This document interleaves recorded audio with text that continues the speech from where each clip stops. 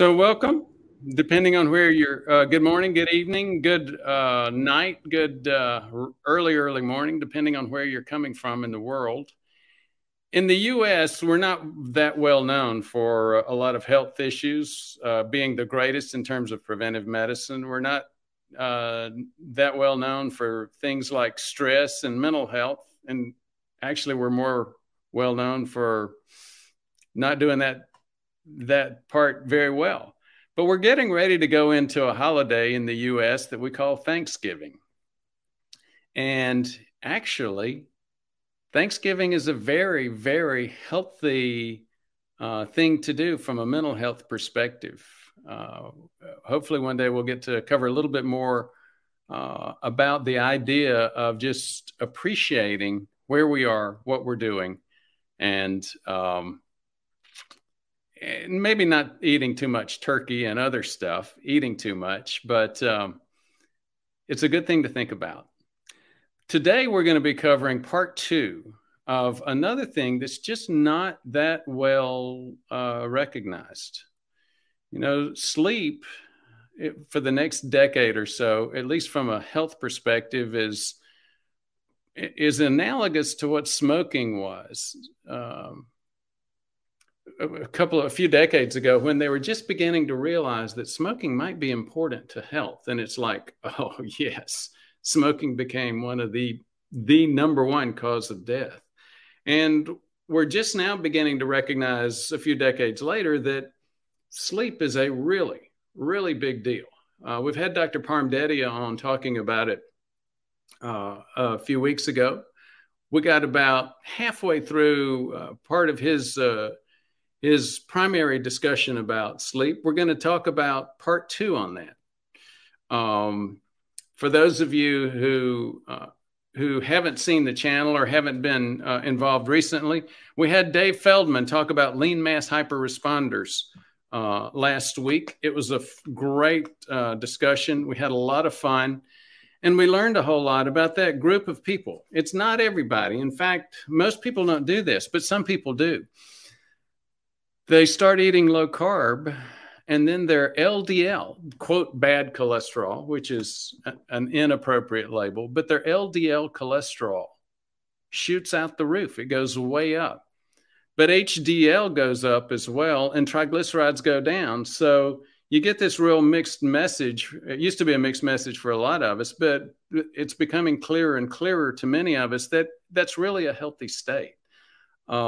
However, I get calls all the time from people who go on a low carb diet. Their LDL shoots up. They panic. Their doctors panic.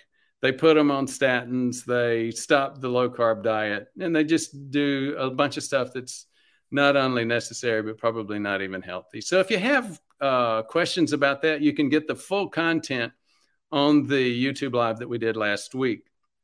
As we usually do, we'll be cutting it up into some more bite-sized formats and making it available as well for those of you that don't have 90 minutes to sit and watch. We've got other items too. The discussion with Dr. Craig Bax a couple of weeks ago about his new Butterfly. It's a screen for a screen. It's a screen for CIMT. CIMT, a good CIMT is still very, very difficult to get. And this is a great way to start getting a heads up or a jump on what your CIMT might actually tell you if you're not able to get a full-blown CIMT. The week before that, we had our doc, our medical director, and the Alabama Project, Dr. Ryan Rayner, talk with James about hidden atrial fibrillation. Big, big deal. If you might not know it, but I have that. I did a whole series, about a dozen, maybe 15 or 16 videos on what we call paroxysmal atrial fib. And why is that important? It's become very clear that paroxysmal or hidden atrial fibrillation is a major cause of strokes. So again, a lot of very interesting information over the past few weeks. And again, we'll have some more interesting information this week. For those of you who've never seen the channel at all, don't know anything about our content, we're here to try to help with a major gap in health. The number one killer in the U.S. and most of the world now is heart attack.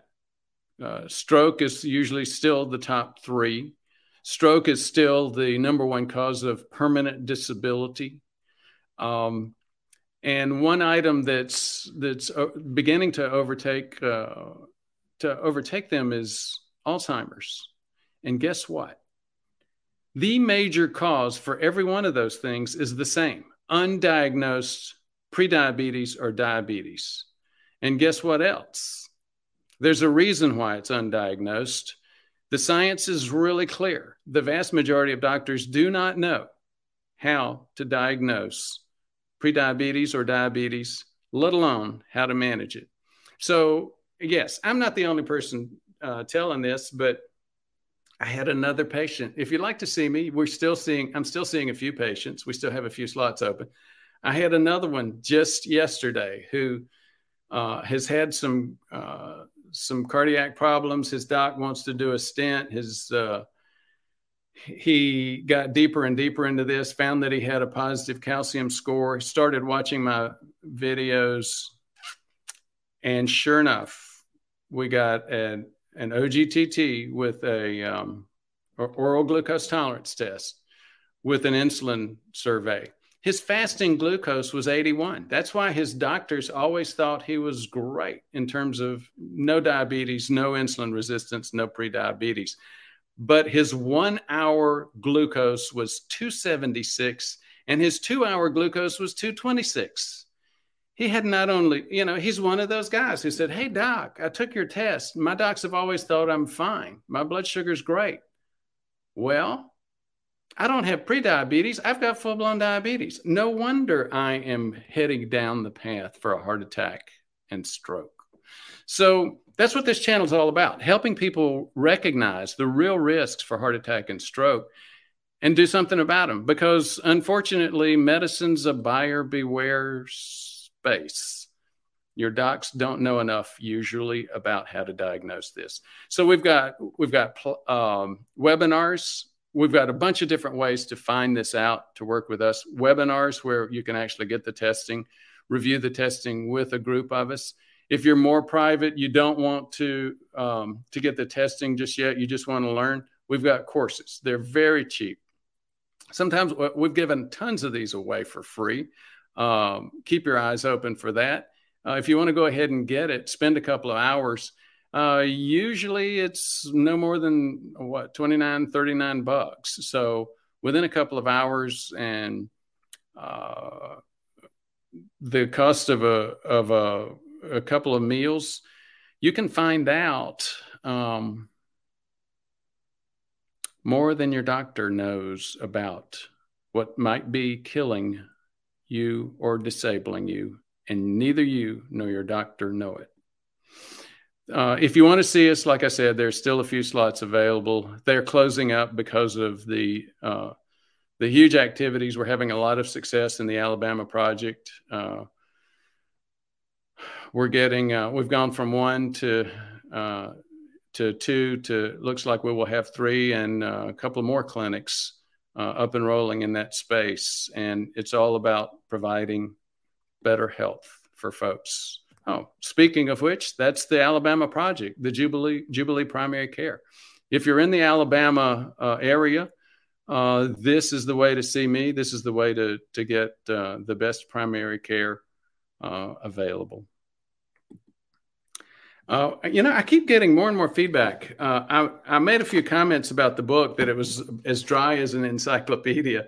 I'm getting more and more folks writing in and seeing me as patients and saying, "Doc, you're not giving your book enough credit. It is good. I've given a copy to my doc." And it's about why getting a stress test is not really the best way to figure out if you have risk for heart attack and stroke. There are 15 million deaths each year associated with this. And I don't remember the statistic now. It's like 30 to 50 million stress tests that are being done. A stress test will not prevent heart attack. And guess what? It won't even predict it. Big Russ, Tim Russert, is the poster boy for being a little bit worried and saying, "Hey, doc, I'm worried. Can we get my blood pressure's going off the rails a little bit. I may have a little bit of plaque. Can we just get a stress test?" And yes, he went to his doc. He got a stress test. He passed it with flying colors. And then he died a sudden death when he was recording a show it was either Meet the Press or Face the Nation, and I always confuse those two. I don't think the name of the show is that important. What is important is if you're relying on a stress test for your health, be afraid. Be very afraid. And this book will, again, tell you how and why to do better than that. So let's go to Dr. Dadia and talk about sleep, part 2. Greetings, everyone. And Dr. Burr, thank you. Anytime I get a chance to hear you speak, it stimulates a lot of thoughts. And it really also got me thinking, how am I going to introduce this concept of sleep this time?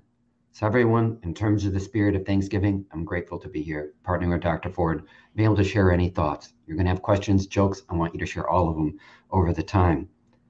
And this topic of sleep, as you mentioned in terms of smoking, it's really interesting. I heard it years ago. When did smoking really change? When it became cool not to smoke.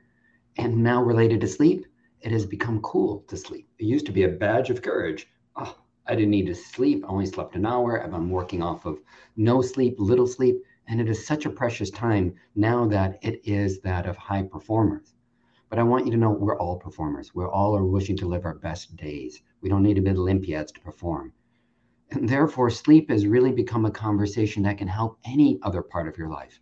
First and foremost, we're here to talk about your health. We want you to have it. But sleep also governs the way we eat, the way we move, and also gives us an appreciation of physical health, mental, emotional, spiritual. So with that being said, what do we need to do to move into optimal sleep? And up here, what I wish to share is getting us into a few slides. So let's talk about what optimal sleep looks like. So first and foremost, this is the standard conversation, and we'll bump it up to that of a 2.0. Nothing to overwhelm us. First and foremost, we got to get enough quantity of sleep. Worldwide, there's not enough of us that are getting our sleep. In other words, we want to recommend extending the sleep time. That's actually the technical term in the textbook of sleep. So we want to get quantity, but just getting enough sleep time isn't enough unless we're also getting quality of sleep. And sometimes you may be aware that you're getting quality of sleep, but sometimes you're not aware. A lot of people that are with a high tolerance for pain, stress, and whatnot may miss it altogether, kind of like that undiagnosed atrial fibrillation that was mentioned. We'll go into this more, but we want to get enough time and we want to make sure we get quality. Now, I mentioned 2.0. If you're like me, you always wanted extra credit growing up. So here it is. Over time, I want to also teach you the new science over the last 6 years about circadian rhythm. In other words, what time do we go to sleep and what time do we wake up? It hasn't been part of the medical literature here in the United States and that of Europe, but it's been a part of the Asian cultures for about 2,000 years in terms of that. So we will talk about the importance of getting enough sleep time, but also not missing the fact that going to bed at a certain time might be helpful. So with no further ado, let's jump deeper into this part of the conversation. But before we go any further, how many of us get confused? Now, I'm not trying to do something like the myth book that Dr. Brewer's fabulously put forward, but this is a bit of the sleep myths that are out there. How many of us wish we could sleep like a baby? Are babies the best sleepers? No. Who would be? You see there on the second line, teenagers. They're the rock stars of sleep, and don't let anyone tell you any different. What do teenagers do? They get to sleep. They stay asleep. Have any of you tried to wake up a teenager before they're ready? No, it's not even fun. It's nothing that you want to take on. So what I want us to all take a look at here, is to understand this next line.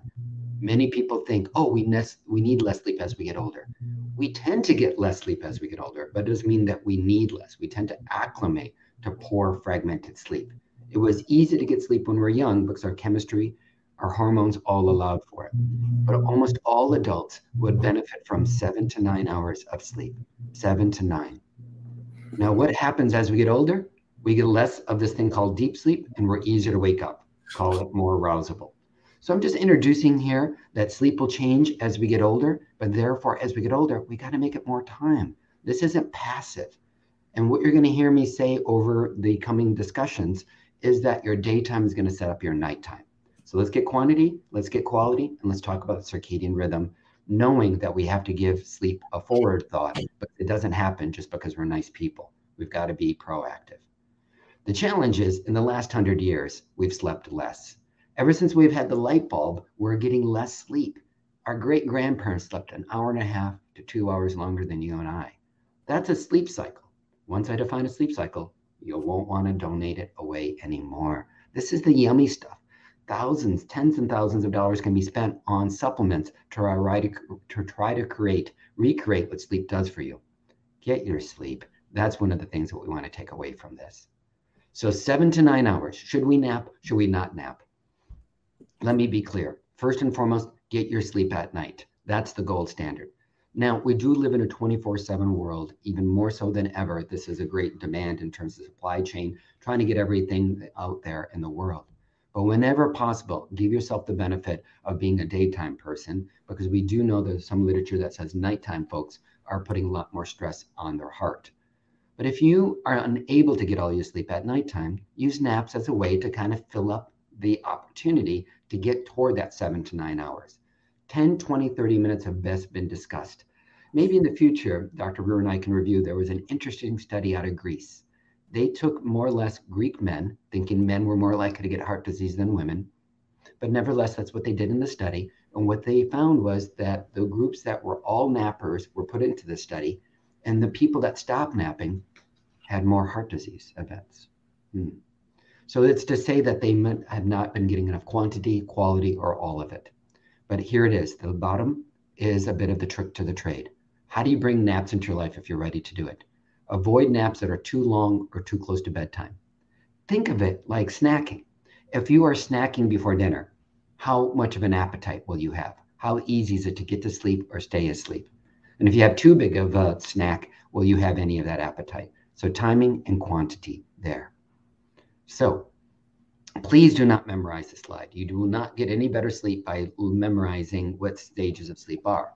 I just want to introduce the concept that the heart, the brain, we're all connected within.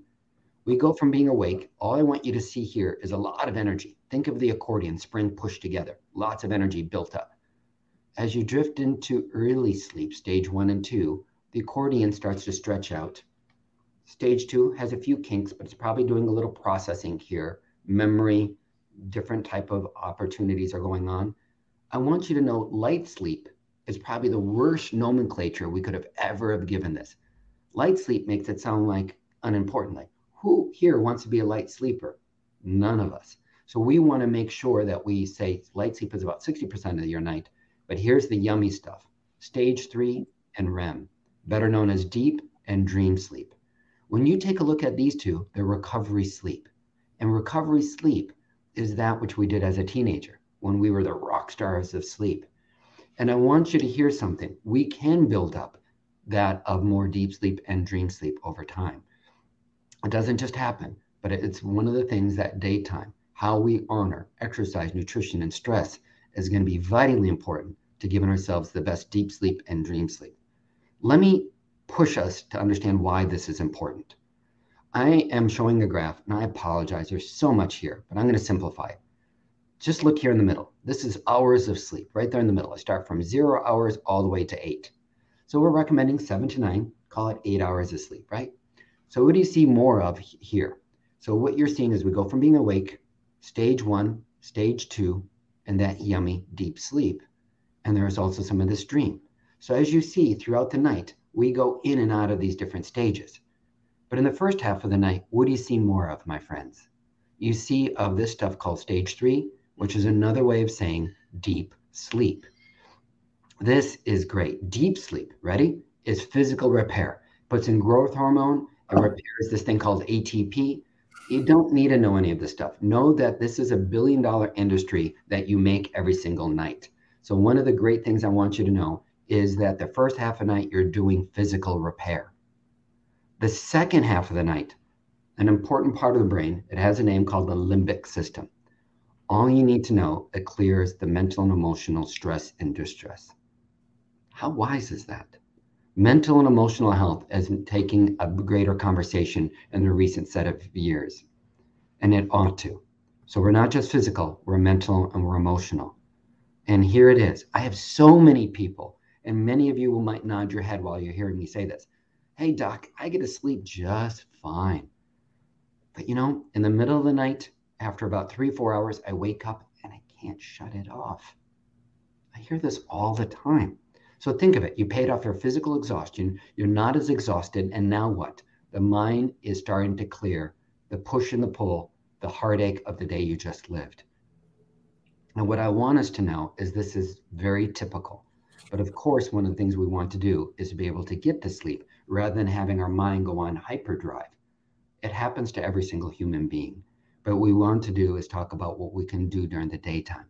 Now, I hate to wait till future iterations to give you the message, but we'll reinforce it later. What's the best way to get some of this physical repair? Be active during the daytime. Burn up energy. I want people to move. I want people to basically use their muscles. Do lean muscle work called resistance training. Do aerobic work.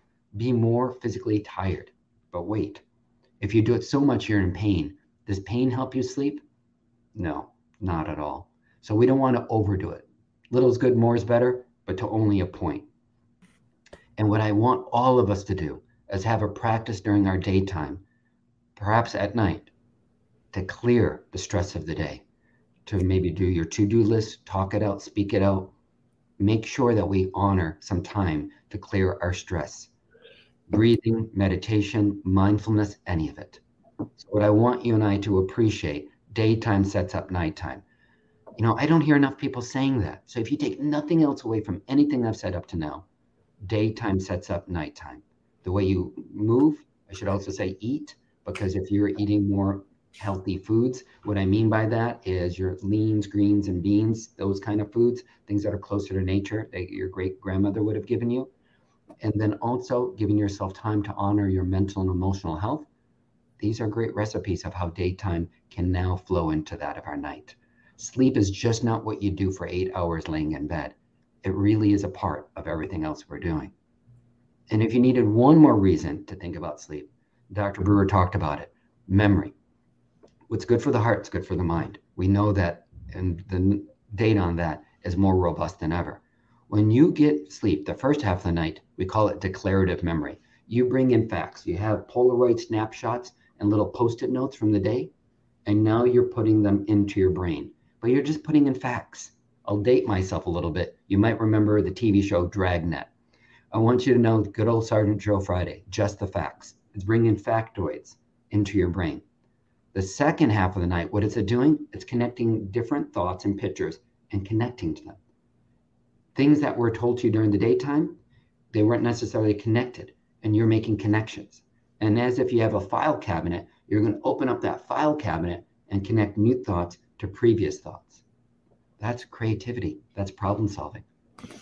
Think about how cool sleep is. Physical repair, honoring our not just our IQ, but also helping our EQ, bringing in facts, and helping us create and or less move through problems. EQ, emotional quotient. Yes, yes. So important. One thing on this slide before I forget, there's a myth that we should be asleep and unconscious to the time we wake up. I want you to know it's very typical every 90, 120 minutes to have a brief awakening. Now, a brief awakening doesn't mean, oh, I'm awake and I'm starting my day. Think of children. They'll roll over, they might open their eyes a little bit, smack their lips, and they'll get comfortable on the pillow again. Do they wake up saying, Mom, Dad, I woke up 4 times last night. Can we call Uncle Parm, get this thing all figured out, make sure I'm getting my deep sleep and my dream sleep? Thankfully not. So tonight, when you have that brief awakening, smile, take your breath, put your head on the pillow, know that it's natural and normal.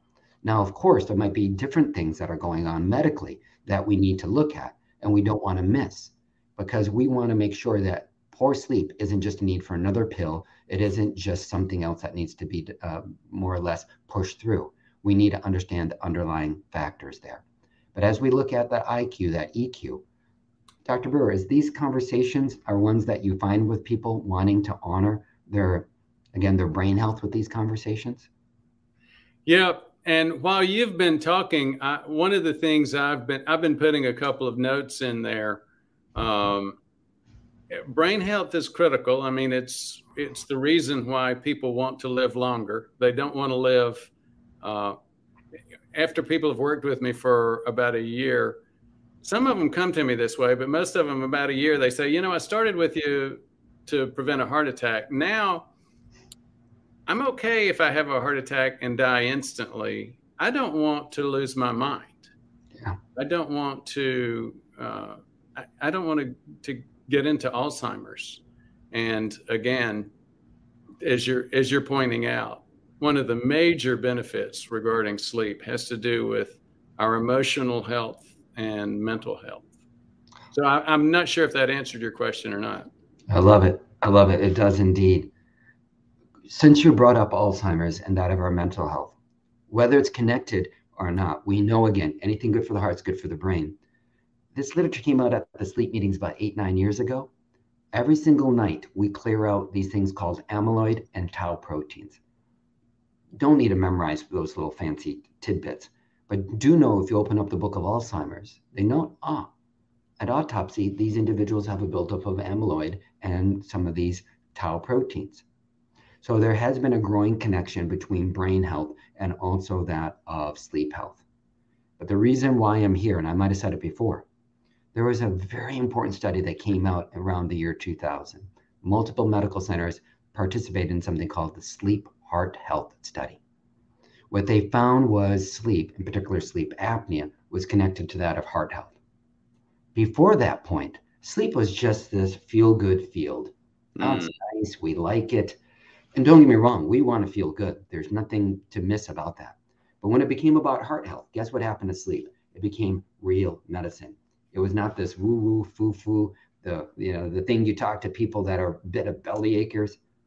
I don't want any of you to miss the fact feeling good is an important part of it, but heart health and sleep is no longer a discussion. It is only getting stronger every single year. Dr. Brewer, I'm sure you've been seeing more details about that over the years. I did, and I put a couple of comments there as well.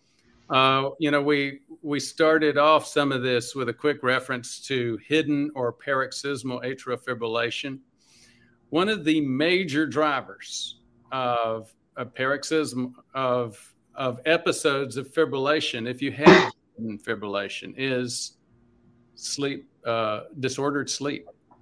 Yes.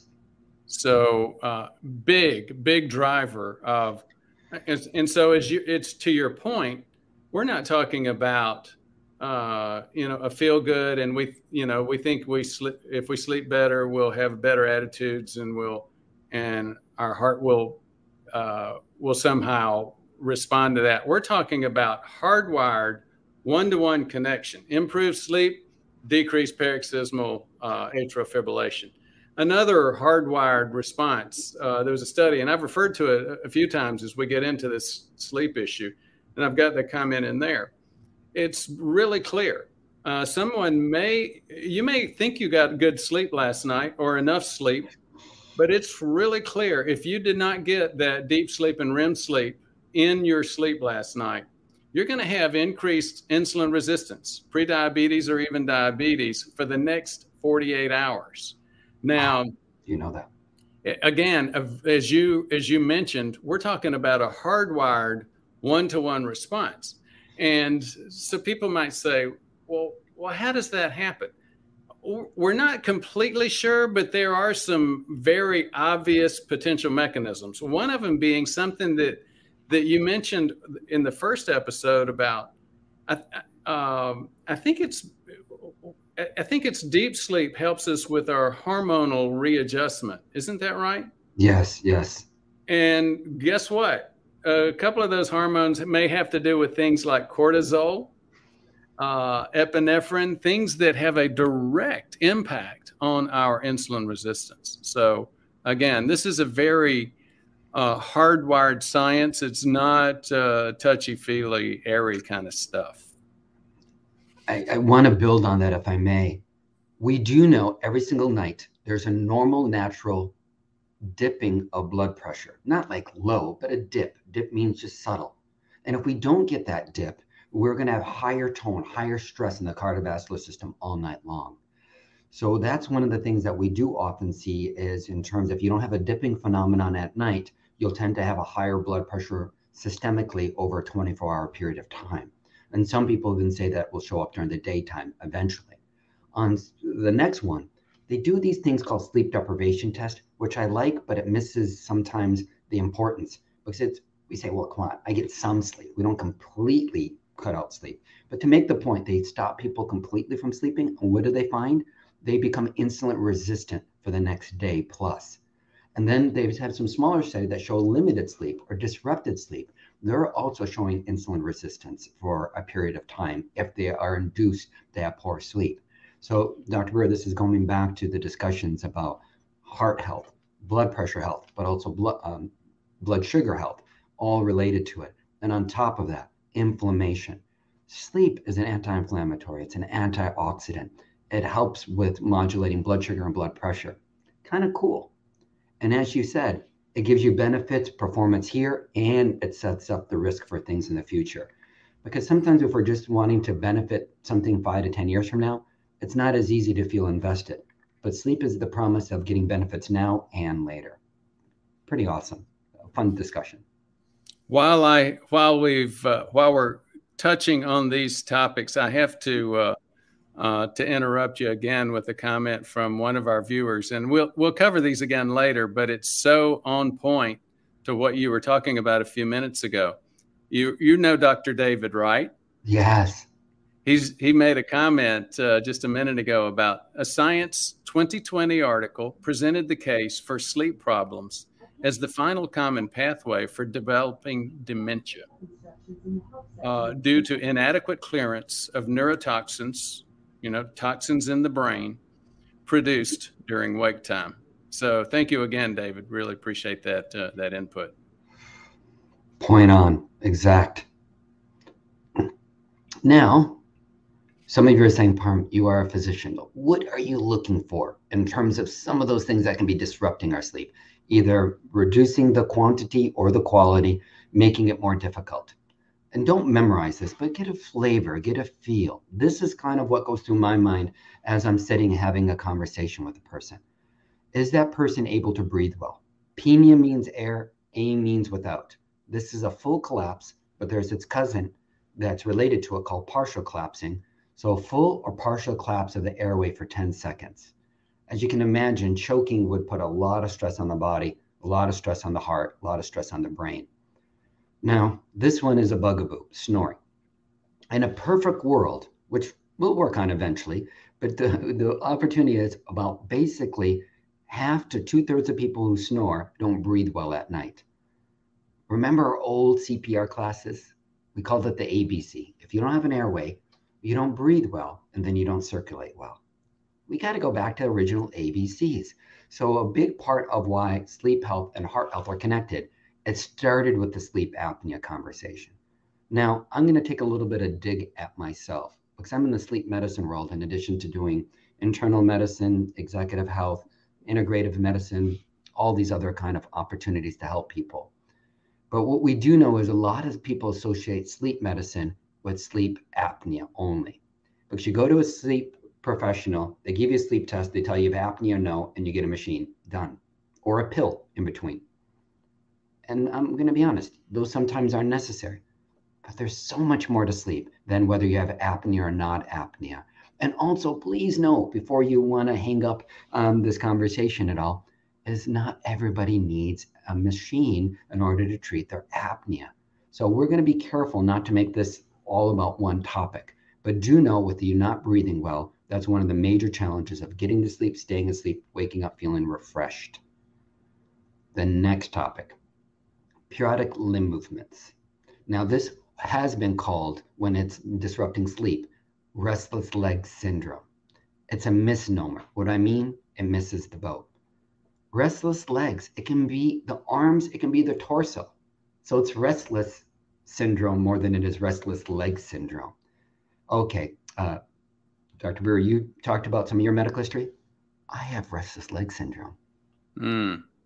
And here it is. Some people develop it. Some people genetically also have a predisposition. My father has it. I never met my grandfather, dad's dad. He had it. So I want you and I to be on guard looking at this. There's a medical workup to rule out causes, but there's also things to look at. What it is, and this is confusing, it's not flopping around like a fish out of water. I'm going to use the feet as an example, but remember, it's also the torso and the upper limbs. For the feet, it can be rubbing your feet at night, fanning out your toes, needing to stretch. You get in bed, no, that's not the right position. No, that it's just all night long, it's there. But wait, night to night, it can vary. Some nights, you just would rather have your legs taken away from your body for a period of time. And other nights, it's not even there. So when I talk to people about it, they're like, yeah, well, maybe, sort of. And then a month later, like, can we talk? And that's the thing, that this is something you need to take a look at and get an appreciation. Now, which I've not seen in the literature clearly, other than small reports, but I had a mentor point it out to me, and I can't unsee when I see it. Bruxism is clenching or grinding. 2/3 of people, as my mentor said to me, who grind or clench are also with restlessness. I look so smart when I point that out to people. By the way, I brux. I've cracked 2 teeth in my head. Please, if your dentist has brought this up, please pay attention, be curious about this, and then start asking the questions about restless legs. And what this has been shown to be related to is, if you imagine the adrenaline that's coming up with the twitch, the move, higher blood pressure at night, greater vascular tone, as we call it, meaning a lot more stress on the blood vessels. That doesn't even sound like a good thing, right? So please give it an appreciation of this, because there is a subtle connection. So can I interrupt to clarify a couple of things? Number one, just a term, bruxism is basically grinding your teeth. Or clenching, because yeah, people refer to one or the other. The other one is what you just said. You start looking at all of these different disruptions of sleep apnea, periodic limb movements, bruxism. All of them are very much associated with 2 things. Number one, loss of significant deep sleep and loss of sleep. And number 2, epinephrine firing. Yeah. So once you begin to think of that and connect the dots on that, it becomes much, much easier to understand how, our heart is a machine. It needs to rest and recuperate. It just like our car needs fuel, and it needs preventive maintenance. Well, the deep sleep is the time that we do that. When we have these issues with sleep, not only are we robbing the heart of its ability to, and the brain and the rest of our body of its ability to heal, we're also gunning the engine. If you can go to YouTube and look up some videos of people with sleep apnea, and at first you think of the idea as funny. You see it on the old Three Stooges comedies, different snoring things, but you see some of the examples on YouTube, and you begin to realize this is horrible. People are not able to sleep for like up to a minute not sleep for not breathe for up to a minute at a time. And they're getting huge epinephrine firing. And that is when they're supposed to be letting their brain and their heart heal. I love how you're phrasing it, because this is making it less theoretical and more terra firma, putting it on the ground. As we build on that epinephrine, look at that 4th bullet point, pain and discomfort. When we hurt, it is not easy to be able to get comfortable. It's not easy to stay asleep. there used to be a statement from the American Academy of Sleep, either take care of pain or help their sleep. Guess what they're saying? Sorry, take care of both. So we need to honor pain management and sleep management, both of them. Now, if I can get a corollary to this, which we'll come up to in a moment, is that a very important topic in this day and age is now being more attentive to that of chemical dependency. So if a person is having more or less healing from chemical dependency, come off of alcohol, some other type of very strong drugs, I find is that their sleep is very disrupted. And guess what happens when their sleep is disrupted? They tend to want to go back to using again. I was literally on the phone yesterday with a recovery center saying, what can we do for sleep? And I said, thank you for calling me. I've been calling out on and off for the last 7 years saying, please figure out what you can do for these folks to sleep, because they have taken the great step of recovery, but you've got to help them heal so they can go deeper into their healing. So please know that pain isn't just the physical pain, but it's the mental, emotional anguish as well.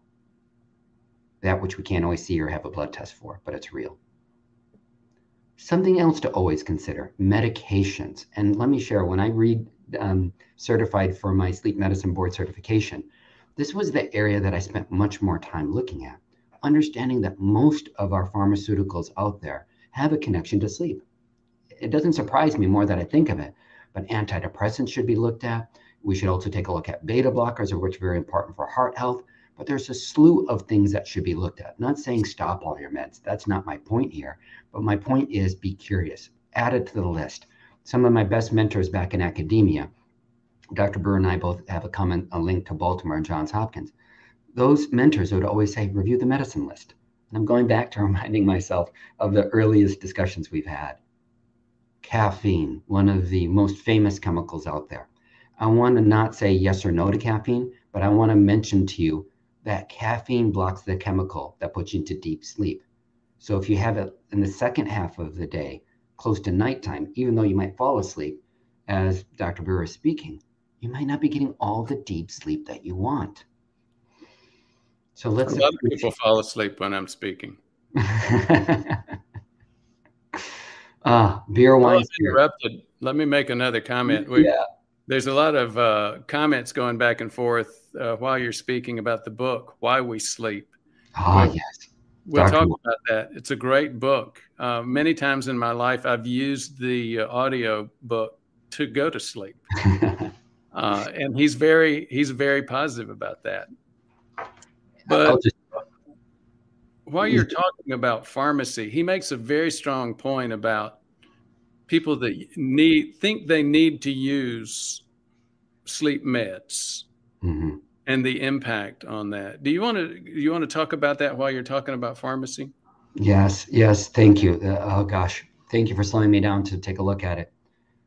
We do know that a lot of sleep medicine can help people be able to get some sleep, but I want us to, as I think you beautifully said earlier, buyer beware.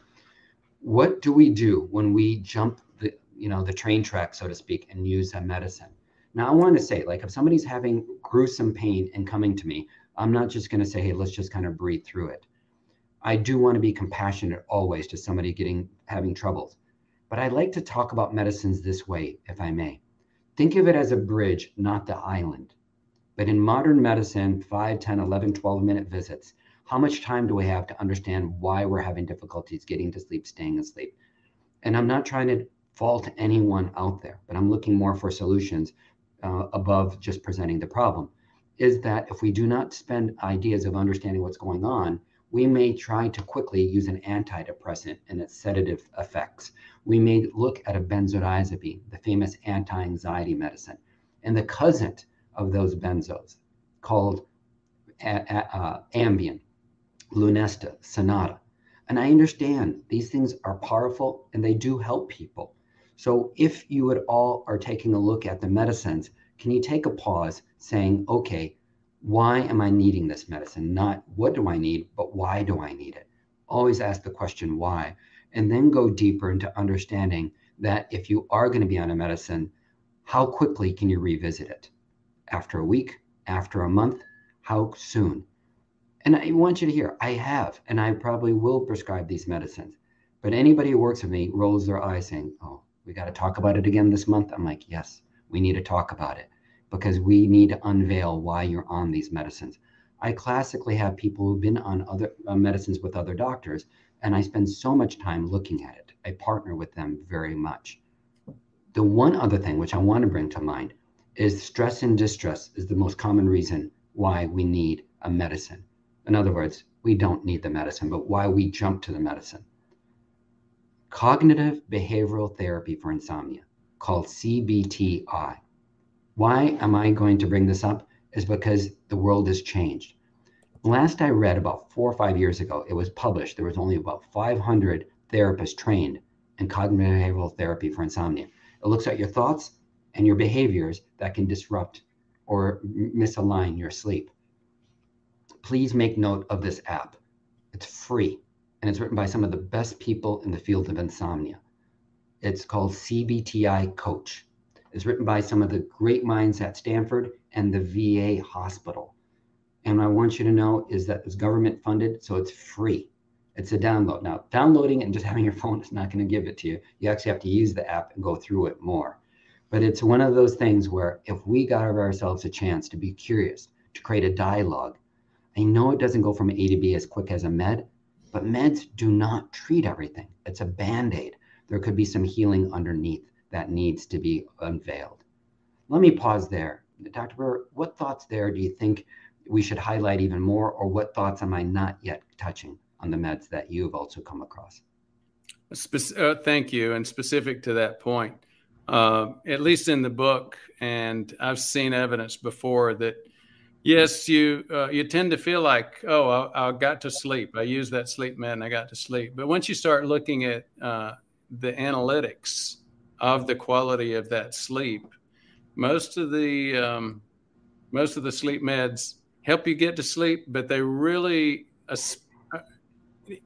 sometimes even short term, but especially long term, end up having a negative impact on the quality of the sleep because your body starts developing some dependence on those.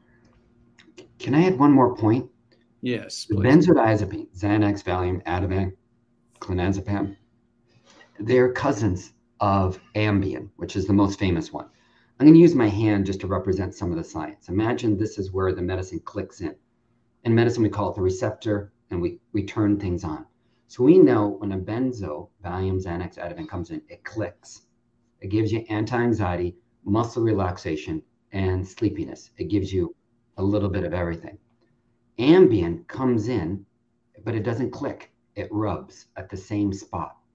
And what it does, it gives you sleepiness and a little muscle relaxation, but not much for anxiety at all. And what we know, since it doesn't click, it's not as habit forming.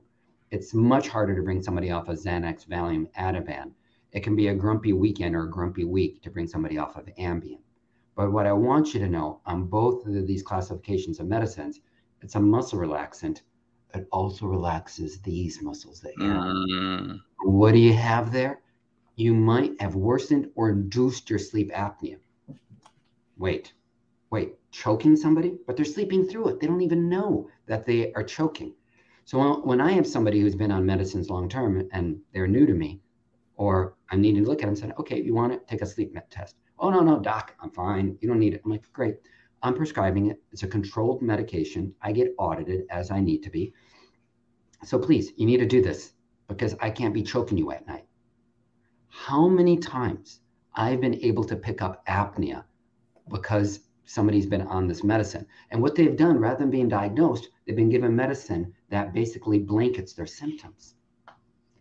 Dr. Burr, have you seen people also struggle with this in terms of undiagnosing things because they used a medicine to cover up what's underneath at all? Oh, sure.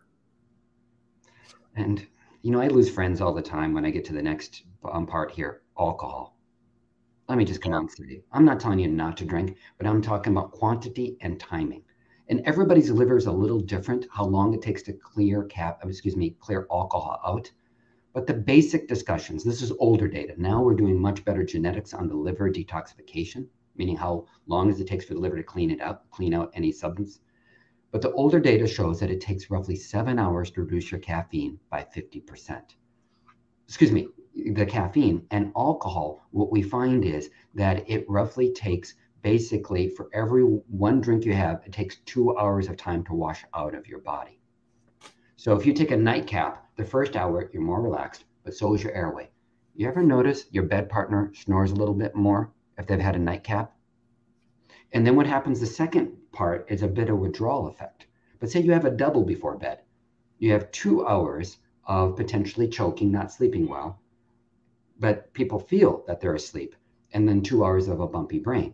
But the first 1 to 4 weeks, people say, this is great. I'm shutting down my mind. I'm sleeping better. What tends to happen is that people get less benefits of the alcohol for sleep after about 4 weeks, but the side effects of the bumpy sleep on the second half. Now I have people joke. So you're telling me I should drink in the morning. No, I'm not saying that. And people joke, so well, I should just have 8 servings of alcohol so I can sleep through the entire night. I'm like, no, that's not going to give it to you either. I applaud people's creativity, but that's not going to get you there. So please know, beer, wine, spirits, it's a discussion, but the nightcap, please. Number one way around the world, people try to get to sleep and stay asleep, and it is probably the least helpful thing, not only short-term, but definitely long-term. Dr. Brewer, see that so often where people think something helps me sleep, and it helps you get to sleep, but overall, it's a fool's bargain because of that second half of the sleep cycle. The next bullet point there at the bottom left, room environment. Let me summarize. Every single night, mimic nature. Cool, comfortable, dark, and quiet. What happens outside? Cool, it's comfortable more, dark, quiet. Whatever you can do, because if you take a look at it, internal, external, meaning our internal bodies resonate with the outside environment and vice versa. Honor your room environment. Please, whatever you can do, declutter the bedroom, make it peaceful. Make sure that you and your bed partner are able to do this together. So, so important. Medical conditions. This is when I have to have my medical hat on. So people are now missing this, but less so. There's a 90% overlap between depression and anxiety. 90% overlap. So what I want you and I to know is that the depressed brain and the anxious brain, the depressed body, the anxious body, has a harder time getting sleep and staying asleep. But if you can help sleep, you help the depression, anxiety, you help the depression, anxiety, help the sleep.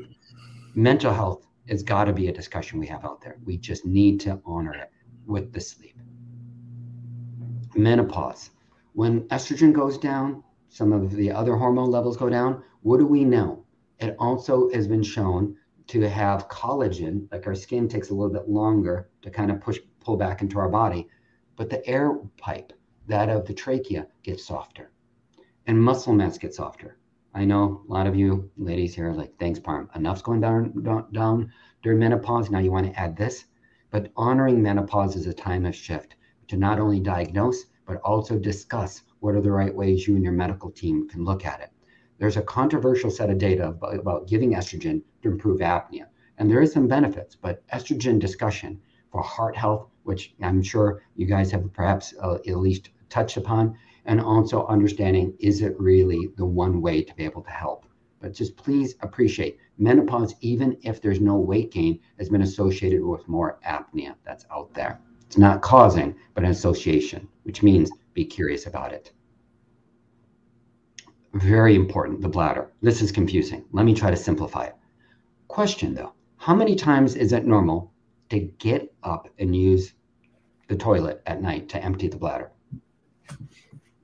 0 to 1 is normal.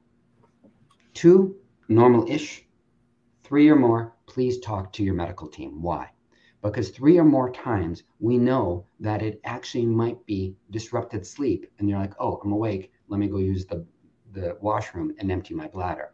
I'm not saying that it can't be a kidney, bladder, mend the prostate issue, but how many times when I have somebody having frequent urinations at nighttime, that was my clue to look at their sleep.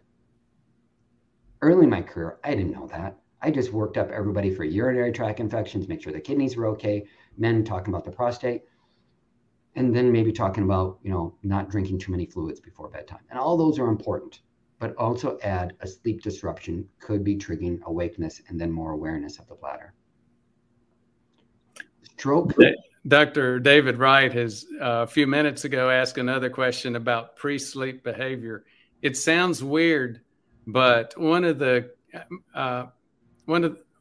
a large portion, over half of my patients are men. And I think a lot of it is because over half of any YouTube channel tends to be men. YouTube is a male orient, for some reason, a male attracting social media. One of the common things I have to counsel men on is after 3 p.m. in the afternoon, really be careful about fluids, because you think of pre-sleep behaviors, and we'll have to talk about that. We'll have to finish with this slide, do a little bit of Q&A, and then I think have you back and talk about some sleep hygiene, some of the other things. But you talk about sleep hygiene, you never really see that comment, or you don't see it very often. For men, especially middle-aged men with prostate problems, your bladder has grown larger, and you need to think about that. Yes, as of 3 p.m, really start thinking about how much fluid you're bringing on board, because 12 hours later at 3 a.m, it could be having an impact on your health by waking you up.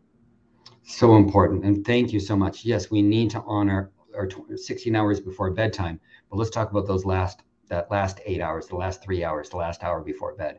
That's something I did a talk years ago that talked about T-minus sleep, 12 hours before sleep, 8. Maybe we'll bring that back. That'll be a fun discussion, maybe, to kind of think through how does daytime set up nighttime. We could do it a little bit more rich. I think that'd be worthwhile. That'd be fine. And just so therefore, the last 4 will be more intuitive. When you disrupt the brain, it can make sleep much more difficult. The great Dr. Alan Hobson out of Harvard, sleep is by the brain, for the brain, because of the brain. So please appreciate sleep health helps brain health.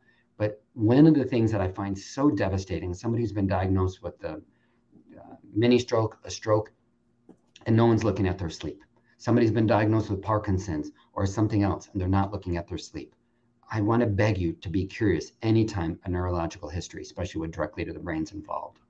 Similar, heart disease in terms of heart attack or atrial fibrillation or any of that. We used to say there was a 50% correlation between atrial fibrillation and that of apnea. And I'll share with you, I used to look so smart. Oh, you have history of atrial fibrillation? Let me go ahead and do a screening test on your sleep. Like, how did you find out? Look, what was the clue? The only clue was your atrial fibrillation. The more recent data I've shown said it's a 75% correlation. Yeah. Wow. That is really impressive. Now, here's the other thing. If you're not treating the apnea, you're going to need more cardioversions, meaning shocks, to get yourself back in rhythm. So we do know it's not just an association. Unhealthy sleep at nighttime with poor breathing is going to worsen that and create much more of an intervention need. The last 2, I'll lump them together.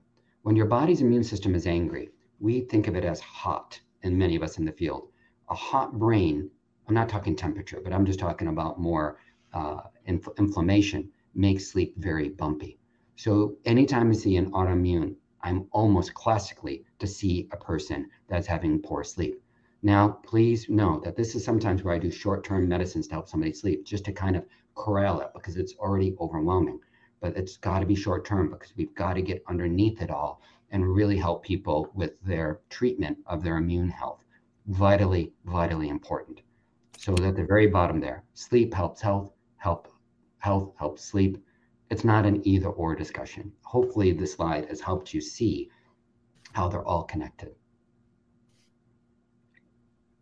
I'm sure this has prompted questions, thoughts, and jokes.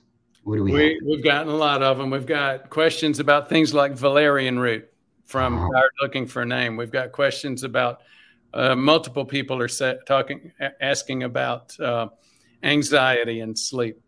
Another person saying, can you do subtitles so we can find out the different places to go look in the video? It's a great idea, and we're not quite geared up yet for it, but we'll start some of that discussion next week. So lots of interest today, lots of questions. And again, I think we'll have to plan on having you come back and maybe talk about sleep hygiene, T minus time period for going to sleep and some of that. So Bart saying, happy Thanksgiving. Thank you, Bart. Same to you. Parker Reed, happy Thanksgiving. Wish you could have visited. Evidently, Parker was down in Pensacola, very, very close to the Alabama project. And actually, about 10 years ago, we did the same project in Pensacola. So we still have a lot of friends there. E.T. himself, cool music. Well, thank you, E.T. We usually get a lot of complaints about, I won't go there, but thank you, E.T. Functional medicine's catching on. You know, Dr. Daddy, I don't know if you get this. I used to have a lot of friends. A couple of my residents that I trained when I was faculty at Hopkins in the preventive medicine program went on to be the chairs or presidents of the American College of Preventive Medicine. And Mike Parkinson, a couple of others, big leaders in this field. And Mike was very open and very emotional, had a great EQ, good emotional quotient about it. But some of them were not so generous. Some of them were very critical of, quote, functional medicine. Mm-hmm. And I think functional medicine does deserve some of its issues. Sometimes functional medicine docs aren't quite so critical of the science that they look at. Now, if you go to the American College of Preventive Medicine, much more critical about the science. But unfortunately, the ACPM has been slow to come to the field in terms of dealing with one-on-one medicine. We've gotten there now, but I think, that's one of the reasons that you see other groups like functional medicine coming on board, because prevention is not just for public health, it's for the individual. Thanks, E.T., for letting me get some of my own rant in. Parm, do you have any comments about that? Yeah, so all these conversations, I love the fact that, we need to, first and foremost, I think what you do most beautifully is, continue with the person's individually. And right now we're using a lot of science as a way to convince people. And science is out there, but we have to use the science and get their science, meaning their understanding, get to know them and knowing how to connect things. To me, I also have been in a world that I've looked at functional medicine more. Somebody once told me it's like a rock tumbler. Sometimes you get a gem out of it, and other times you've just taken people through a few cycles and you've kept them very busy, which obviously none of us want to just do that to individuals. We want to be able to be looking at it. But I think always, whenever you look at somebody giving an approach saying, okay, I understand the science, why does the science connect to me? And I think that's that touch that you do so beautifully for it, is how do you personalize it rather than just give people information? We're in the information age. I mean, it's paralysis by overanalysis. It is drinking from a fire hydrant. And therefore, could valerian work for everyone? I mean, the thing, and I'll look up more, I love these questions because I don't get these all the time. One of my remembrances that some people with a ragweed allergy, you want to be really careful with valerian because actually it could more disrupt them and they don't even know that they're having some of that kind of a challenge there. I've had people, yeah, and I'll look it up just to make sure that I'm not misquoting it. It's either that or the chamomile, but something tells me chamomile isn't it, but I'm going to double check. The side effects are always there. I mean, I have people who tell me that valerian can make digestive symptoms. And then that's because we don't know the dosing, because many of us are not naturopathic physicians and saying how to use it. But let me share, valerian's been out there for a long time. It's usually combined in all the other sleep aid combined products, passion flower, hops, valerian, magnesium. So these things out there are commonly used, but the hard part is to understand the individual congruency with it. And what I find with just about every sleep aid, after a period of time, the body gets numb to it. My thought to that isn't that so much the medicines become dull, is that we just haven't taken care of the underlying issue. So again, let's take a look at things that have less harm and more benefit. I've had a lot of people tell me valerian has been a savior to them, and I think it's fabulous. But let's not stop there saying, oh, I found valerian and I don't need to go any further. I think that's a way in which I think it's good to couch. How do we bring in personalized medicine, but keep the conversation going, because we always have to find root cause. Yeah. It's so tired looking for name. That was your question. I hope you got some good content out of that. I would underline that last comment, that last place you started to go. So many people come to me wanting to focus on supplements for heart attack and stroke prevention. For every area of preventive medicine, sleep included. Sometimes procedures work, sometimes devices work, sometimes prescriptions work, and sometimes supplements work. But nothing works like behavior. Oh, wow. And we'll talk about that again multiple times. I had to make the comment that sleep is the major determinant for improving atrial fib, as we discussed. Vitamin sleep. Yeah. You will, if you lose your deep sleep, REM sleep, you'll have more insulin resistance for at least 48 hours. And as you pointed out, very well, maybe much longer than that. No trash in heaven. Thanks for an algorithm boosting good morning. Hit the like button. That tends to help with the algorithm. I don't think anything helps with the algorithm nearly so much as referring this and posting this content on your Facebook, your Twitter, your Instagram, because when viewers come in from another social media, the algorithm recognizes this and says, "Hey, we just got somebody from Facebook. What brought them in? This content." So, thank you so much. If you like the content, if you really want to help us get it out there to others, refer it to your social media. Can I throw out a question to myself, to us, sure, because I think this one will come up, and I just thought of this right here. Sleep trackers. I'm sure many of you are hearing Dr. Brewer and I talk about getting your deep sleep. Can I tell you? Right on. Which one are you using? It's I don't. You know what? I should know that. I'll figure it out while you're talking. Well, here's the most important thing. Regardless of what any of us are using, the science is coming. But let me give you the difficult answer that none of us want to hear. It's much better of telling us total time of sleep, what time we got to sleep, what time we woke up. It's not the best at telling us how many times we woke up. And it's not the best to tell us in terms of deep sleep and light sleep. Hear that last part. It's not the best to tell us about deep sleep and light sleep. Most of them are using an algorithm of movement. So we do know movement is correlated with different stages of sleep. Which one do you have there? It's the Fitbit for sure. I think it might be something like Fitbit Vista 2 or something. Does that make sense? Yes. And then I'm amazed, I think just because I was moving around this morning, I forgot to put on my Apple Watch. All of them are getting better. And when Inspire 2. Inspire 2. Yeah. What I want you to hear is this. This might make sense. I wish I had a ruler on my desk here. A ruler is better at measuring a straight line than it is something that has twists and turns, right? So if I have something that has an irregular border, a ruler is not the easiest way to measure. The tracking devices are much more accurate when you have healthy, typical, standard textbook sleep. It's not as easy to measure something that's bumpy. How many of us have bumpy sleep and therefore would want to use, a ruler to figure that out?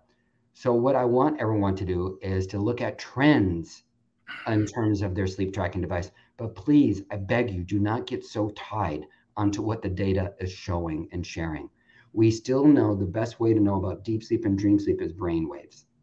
And unfortunately, some of the great devices that were out there 10 years ago meant that you had to wear a headband. How many people want to be a fashion statement at nighttime wearing a headband? Not a lot, basically very few. Despite great science, these companies could not be sustained because people would rather have something like a ring or a movement. Now they're using oxygen, using heart rate, they're using breathing metrics. All of them are getting better, but they're not quite there yet. So don't use it as a diagnostic as much as it's a curiosity, direction of more or less. The more or less is best in terms of total sleep time, getting to sleep, waking up, using that kind of circadian balance there. So I apologize. I meant to talk about it earlier, but I didn't want to lose that thought. It's a great point. I'm glad you brought it up. You know, I avoided these. I refused to use one of these for years. And I finally, Janice, my wife, got me one a year or two ago. And I said, okay, I'll try it. You know, it was that kind of thing. I'll try it. Didn't want to show total disregard for a gift. And I started looking at that, and there are still times when I'm crystal clear it's got to be wrong. However, it really has improved my awareness a lot. I'm glad I'm using it. And it's clear this one leans mostly on heart rate variability. I would say, you know, for example, with clients that I love to work with, I encourage all of them to allow me to do that. And I've participated with dashboards so I can watch people day in and day out just to kind of get trends and ideas and comments. So that way I can look at it. I really am excited about the future, yet we don't have the ruler that we want to have. So not so much buyer beware, but just be aware of what information you're getting rather than using it as the full beginning, middle, and end. Very good. So Peter Utsi, after a couple of years on keto, blood glucose is about 4 to 5 millimoles. Peter's in, I think, Scandinavia, but obviously not in the U.S. with those kind of numbers. After a slice of cake, stays about 10 millimoles for several hours. Yeah, I doubt very much that you've got some challenges with your insulin resistance and your ability to metabolize it, Peter. Thank you for sharing that. Till the next morning. And over 6 millimoles for several days. Yep, you've got some challenges. If you haven't had a glucose tolerance test with insulin response, I would suggest taking a look at that. And we might be able to help if you'd like. ET himself, low-dose metformin, perhaps. Yep, well, that's certainly an option. There's a whole bunch of other things. Just like we were talking about with sleep, the big guns are really in lifestyle and behavior. And there's nothing more important in terms of dealing with insulin resistance than diet. As we've been saying multiple times, this is a show with most content today on sleep. Sleep is very important, far more important than most of us have acknowledged in terms of insulin resistance. Body fat content's a big deal. Exercise is a big deal. And then after you get through these lifestyle issues, at that point, things like metformin, drugs, supplements are the next consideration. ET himself, thank you.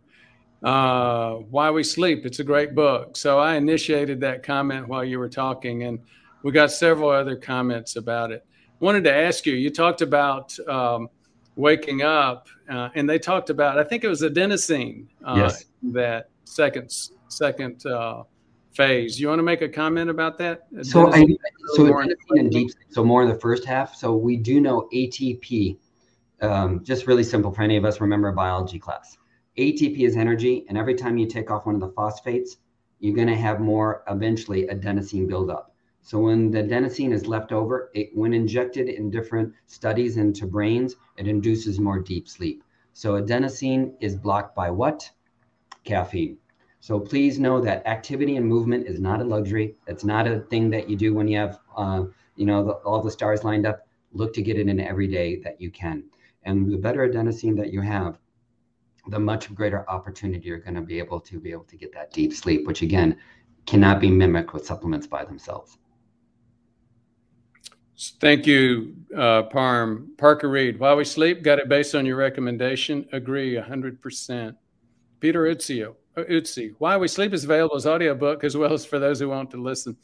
I have to tell you, I've read this thing, I've said multiple times, I've read it at least 8 times, but I have to sort of estimate it because as the author suggests in the very beginning, it's Walter, what's his name? Oh, I'm blanking on the author's name. It's Walker. Oh, yeah. Matt Walker. Oh, yeah, Matthew Walker suggests, he said, sleep is very important. In fact, if you fall asleep while you're reading this, that's a good thing. And believe it or not, for 3 or 4 different periods in my life over the past 8 years since I've had the book, I used it specifically to go to sleep. And many times I have early morning awakening problems, big problems with those. My dad had those. And While We Sleep, the audio version is great if you have that. So get that, consider using it. And that's why I can't really say whether I've read it 8 times or not, because, it really doesn't count as reading the whole thing when I'm starting on chapter 6 and I wake up and it's on chapter 8 or I'm finished the book. I only made it through a chapter or 2 while I was awake. Jonathan Hull. Good morning, Dr. Brewer. I've heard that taping. Oh, I'm glad we got to this one, Parm. He wants to ask about taping your mouth at night to improve sleep quality. As you mentioned, and I failed to mention a couple of things about our background. As Parm said, we both did some training at Hopkins. I went on to be faculty at Hopkins in prevention, and Dr. Dedia is you're a certified sleep doctor, correct? Yes. So you get this question a lot about tape. What are your thoughts? And there's a bunch of stuff on the internet about it. What's your response to that? So thank you. So important. And by the way, the discussion is still evolving. I have to say, when I first heard about it, I'm like, And then I thought about it. I'm like, quite curious. So one of the things that I find is people need the tape is because when their mouth is open, when do we tend to more mouth breathe? When we can't nose breathe. So please appreciate, if you're thinking about tape, my first question is, can you breathe through your nose? And we live in a dirty world. Please know that I'm not trying to be mean. I'm just kind of calling it for what it is. Whatever you can do to open up the nasal passages. Something that's been historically used for over 2,000 years is saline washes up the nasal passage. I'm not pretending it's pleasant. I'm not pretending I'm going to win any, fans out there by asking them to irrigate with nasal saline. But I want whatever we can do to look at allergies to open up the nasal passages. So that's the first step to take a look at there. And even with that best discussion, people might have a difficulty. So therefore, open up nasal passages would help the mouth stay closed. But then in terms of looking at it, some people's architecture, their jaw, everything else, they're going to have a preponderance of opening that. By closing the mouth, you're more forced to breathe through the nose, which humidifies air. And we know a dry mouth is one of the most unpleasant experiences. And in the middle of the night, it can be a major cause of awakening. So yes, use the tape, be curious about it. But please, if you're using the tape, then I hearken us to look at nasal passages. What I haven't spent enough time recently, and this is an admission that I always love to be able to be transparent, is some people are using these things called trumpets. So they look like little funnels, and they're putting in the nasal passages so that if there is a buildup, something called the turbinate, something that is the soft tissues inside the nose, it gets past them. And people are using other devices. Nasal breathing is a much more humidified air, and it helps people breathe much better. Thank you very much. Just a housekeeping item. I've got patients starting at 1 o'clock our time, and I have some things that I need to do to prepare, including lunch. So we're going to need to see if we can make some time up as we go through the next few. This was Dr. David Wright's comment. Dr. Wright has appeared on this channel and hopefully will appear again soon. He's working on an app called My Health Plan. We'll be able to talk about, I think we'll be able to talk about some of that. But again, David has talked a whole lot about lifestyle. His point today was there's that science article talking about sleep problems as a final common pathway for dementia. Parker Reed, super chat, $5. Thank you so much, Parker. Again, Gilbert is co-hosting with me in the background. Gilbert lives in the Philippines, and these super chats, $5, $10. Tired Looking for Name actually gave us $20 this morning. Does make a difference, especially in some of the economies where we're outsourcing. So thank you so much, Parker. Now this is again, as I said, there's a lot of response and chatter about the book. Talking MS Hamilton 87 talking about you as you mentioned, pain and orthopedic issues. Yeah. Anything of any body part that can be disruptive to sleep can be a big deal. We talked a little bit about pharma. As I said before, Tired Looking for Name gave us a $20 super chat. Thank you so much. And asked the question about valerian root. Anything else you think we need to mention about valerian root, or did we cover it pretty well? Yeah, and I think that for the next chat, we'll bring up the common supplements and we'll talk about that. That's a beautiful point. We have to. Very good. And as you were talking about cognitive behavioral therapy for insomnia, CBTI, and I put on there on the comments, CBTI coach. And Parm, if you could, when the video comes out, if you could go ahead and put a comment right up at the top, send me a text when you do. I'll pull that comment up to the top so that people can know Thank you. Access you and things like that if you'd like to do that. Beautiful. Imovane. I'm not familiar with Imovane. So if I'm not mistaken, Imovane is very similar to Lunesta and Ambien. It is the United Kingdom version of that. So it works very similar to all of that. And so safety-wise there, and I'm going to be really transparent. Sometimes these medicines can be very helpful to individuals, but they're given so vast and far away, you've got to check, and you've got to always double check to make sure do no harm as part of the oath. So ET himself, yes, there can be, people who do very well on these medicines, but I just would say stay curious. Every year that I'm renewing a medicine, I have to ask person, place, and time. Is it still lining up? Leo Acapulco downloaded the app. David Wright, Pearls for Best Practice on Pre-Sleep Behaviors. We'll get to that at a later installment of the sleep series. We're talking about nightcap. Tired Looking for Name says, after the nightcap, I fall asleep just fine, but I'll wake up in a couple of hours and stay awake for a very long time. Thank you so much, Tired, because, it's one thing for a bunch of old academic docs to get up and talk about something. It's something very, very different when a real human being on the other end of that publication transmission says, yep, that happened to me, and it happens to me every time. Can I just throw out one concept on the nightcap? And this is going actually to Dr. Wright. I always want to get some pearls. One of the things is cooling down the core to help with sleep. Warm shower, warm bath for those of us who can tolerate it. When you come out, the ambient temperature, the room temperature, cools the core, and it's been shown to relate to inducing deeper sleep. So please, perhaps, cool, comfortable, dark, and quiet. So not so much cool while you're in the shower, a hot shower, hot bath. When you come out, you're cooling. Yeah. So please take a look at using your bedtime as a spa time. Beautiful smelling salts, warm fuzzy robe. Make sure that you might have something very nice on the tongue. So use something like that. Give that a try, if you will. I've been amazed how many postcards, emails I've gotten over the years of people saying, I'm doing it. You create a break from the day you just lived, and you can taper into the night. So that might be, instead of a nightcap, just kind of a nighttime ritual.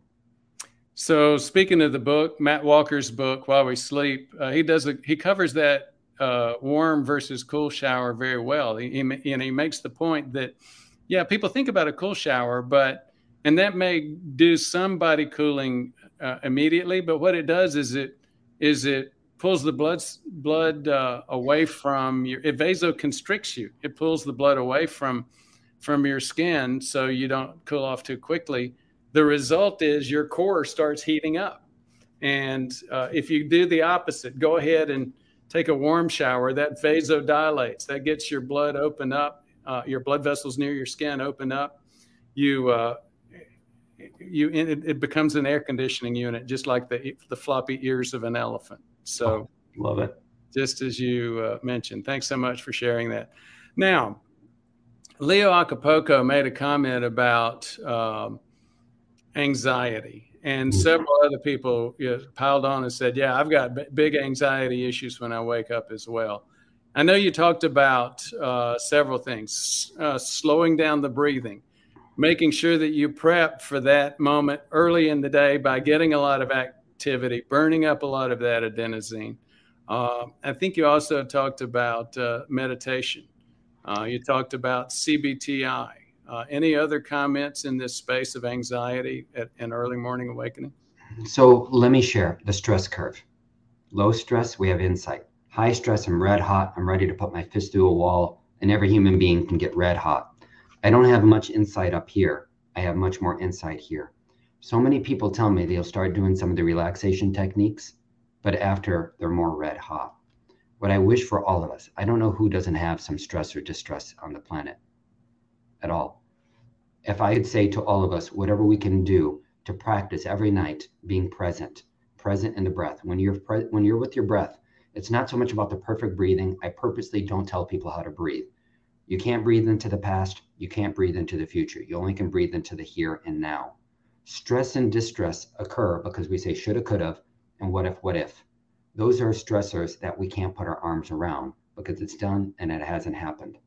Breathing, being more present, being able to be more in the moment, that's what it's about. And guess what? When you focus on it, your mind will drift, curl up a smile. Everybody does it. Even the Dalai Lama has talked about it. But he's been meditating since age 4 or 5. I just made that up. But you get the point that he is a person that also has this human brain. Now, what I want us to do is do it every night. Because like anything else, I want to teach you something. Why do we go down this path? If I told you 50 nice things, Dr. Brewer, and said one negative, rude comment to you, as a human, you'd tend to remember the rude comment. And what do we tend to do? Neuroplasticity, we cycle on what's wrong, right? Rather than the 49 compliments, if there was something wrong. And that's who we are as humans. And I'm glad you can smile and laugh because it's not in the middle of the night that this is cycling on us. I do this for a living. And in the middle of the night, I'm like, wow, this thing is taking over me right now. And it's usually not until I'm down into, the rabbit hole that all of a sudden I'm like, okay, get back to your breath. What can you do to be basically more present? The great thing about sleep hygiene, which is controversial because people feel it's overdone, but what it tells us, if you're awake for 20 minutes in your bed, get out of bed. So trying to get to sleep or back to sleep, but wait, don't go on the computer. Blue light wakes up the brain, or any light. Do not necessarily start doing dishes, laundry. I have like dirty house syndrome among most of the patients seemingly want to talk to me about that because they want to be productive. Go do something soothing, relaxing, something calm, and go back to bed when you're tired. Sometimes you just got to break that cycle. We have Velcro for the negative, Teflon for the positive. We got to be in the present moment. Shoulda, coulda, what if. Breathe every night. Don't do it when you have time or when it is all of a sudden obnoxious. Do it when you will benefit from it, meaning every single night. So those nights that it's a hurricane, you've built up that muscle to be more positive. Because if you don't do that, not more present. I purposely don't want to say positive. I want us to learn about being present because knowing the negative loop will happen if we don't practice it. I took like a full course I do on stress and anxiety right there down into just a few nuggets of time.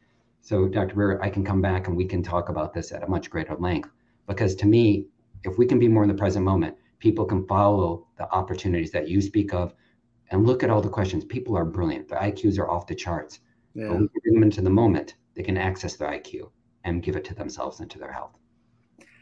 I will tell you this. We've got, speaking of which, we've got so many really good questions coming up. We're not going to be able to manage all of them. If you don't mind, Parm, what I'll do is mention a few of them that I'd like to get back to if we could. Yeah. On the next one. A sleep chronotype. Yes. Yeah. Turning ourselves into diabetics by eating late at night when our organs be resting. Magnesium bisglycinate and CPAP. Is that a problem? So if you could make notes and see if we can be sure and cover those items on one of the next videos, I'd appreciate it. Yeah, I do want to make two other comments before we go. John Tucho says, look, Doc, I just retweeted today's episode. Easy to do, and you should follow it if you're on Twitter. Now, here, one of the questions is, well, how do I do that? John went on to tell folks. The link is in the info below today's video. So please, if you want to help us out, that's a great way to do it. Make it possible for others on other social media that are following you to come back and link back to our videos. Again, we're trying to get some very helpful information for folks in terms of sleep today. Ora Ruth, good to hear from you. She was talking about When she was young, her mom put, in desperation, I think Nanny put alcohol, rum in the bottle, and some comments about that. Thank you so much for sharing. Rose talking about eating yogurt and that keeping her up all the night. So more comments about that. I do want to say a special thank you to LPG 12338. He gave us $100 super chat. Thank you so much, LPG. Again, this makes a significant difference. You know, Parm's a doc, I'm a doc. Our time is expensive, but on the other hand, this is a great way to get a lot of information out to a lot of people very, very effectively. And when folks like you, LPG, come in and say, you know what, I want to acknowledge you guys for what you're doing, that really helps us get that information out there. We are over 100,000 subscribers now. One thing that's interesting, and we were just talking about a major step in our growth for our content uptake. For some reason, we've gotten into a download thing. I forgot what you call it.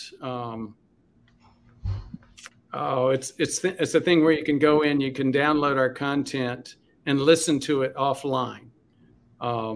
It's just another way of doing these things. Oh, podcasts. So we've got podcasts on all the big podcast channels, the Google channel, several others. Just over the past week, China has become one of our top 5 podcast markets. So who would have thunk? Very, very interesting. Thank you again, LGP 12338. You're helping us get this content out across the world. Parm, anything else you want to say before we sign off today? Gratitude to you, Dr. Brewer, what you're doing. Gratitude, Dr. Wright. He's the one that connected us. Not only his questions are fabulous, but his kindness and his passion, which has been in a beautiful way inspiring. And all of you that are on this, because without the questions, without knowing this is, you know, landing in your heads and your heart, and also that of the health that you want to live, keep asking the questions. We love getting information out there. And as you know more, the world's going to know more. Thank you. Keep coming back to let us chat. And thank you as well. Look forward to the next video in the sleep series. More to come. Thank you for listening. For more information, please visit our website at prevmedhealth.com. To learn more, watch our videos on YouTube at Ford Brewer, MD, MPH. Thank you very much for your interest.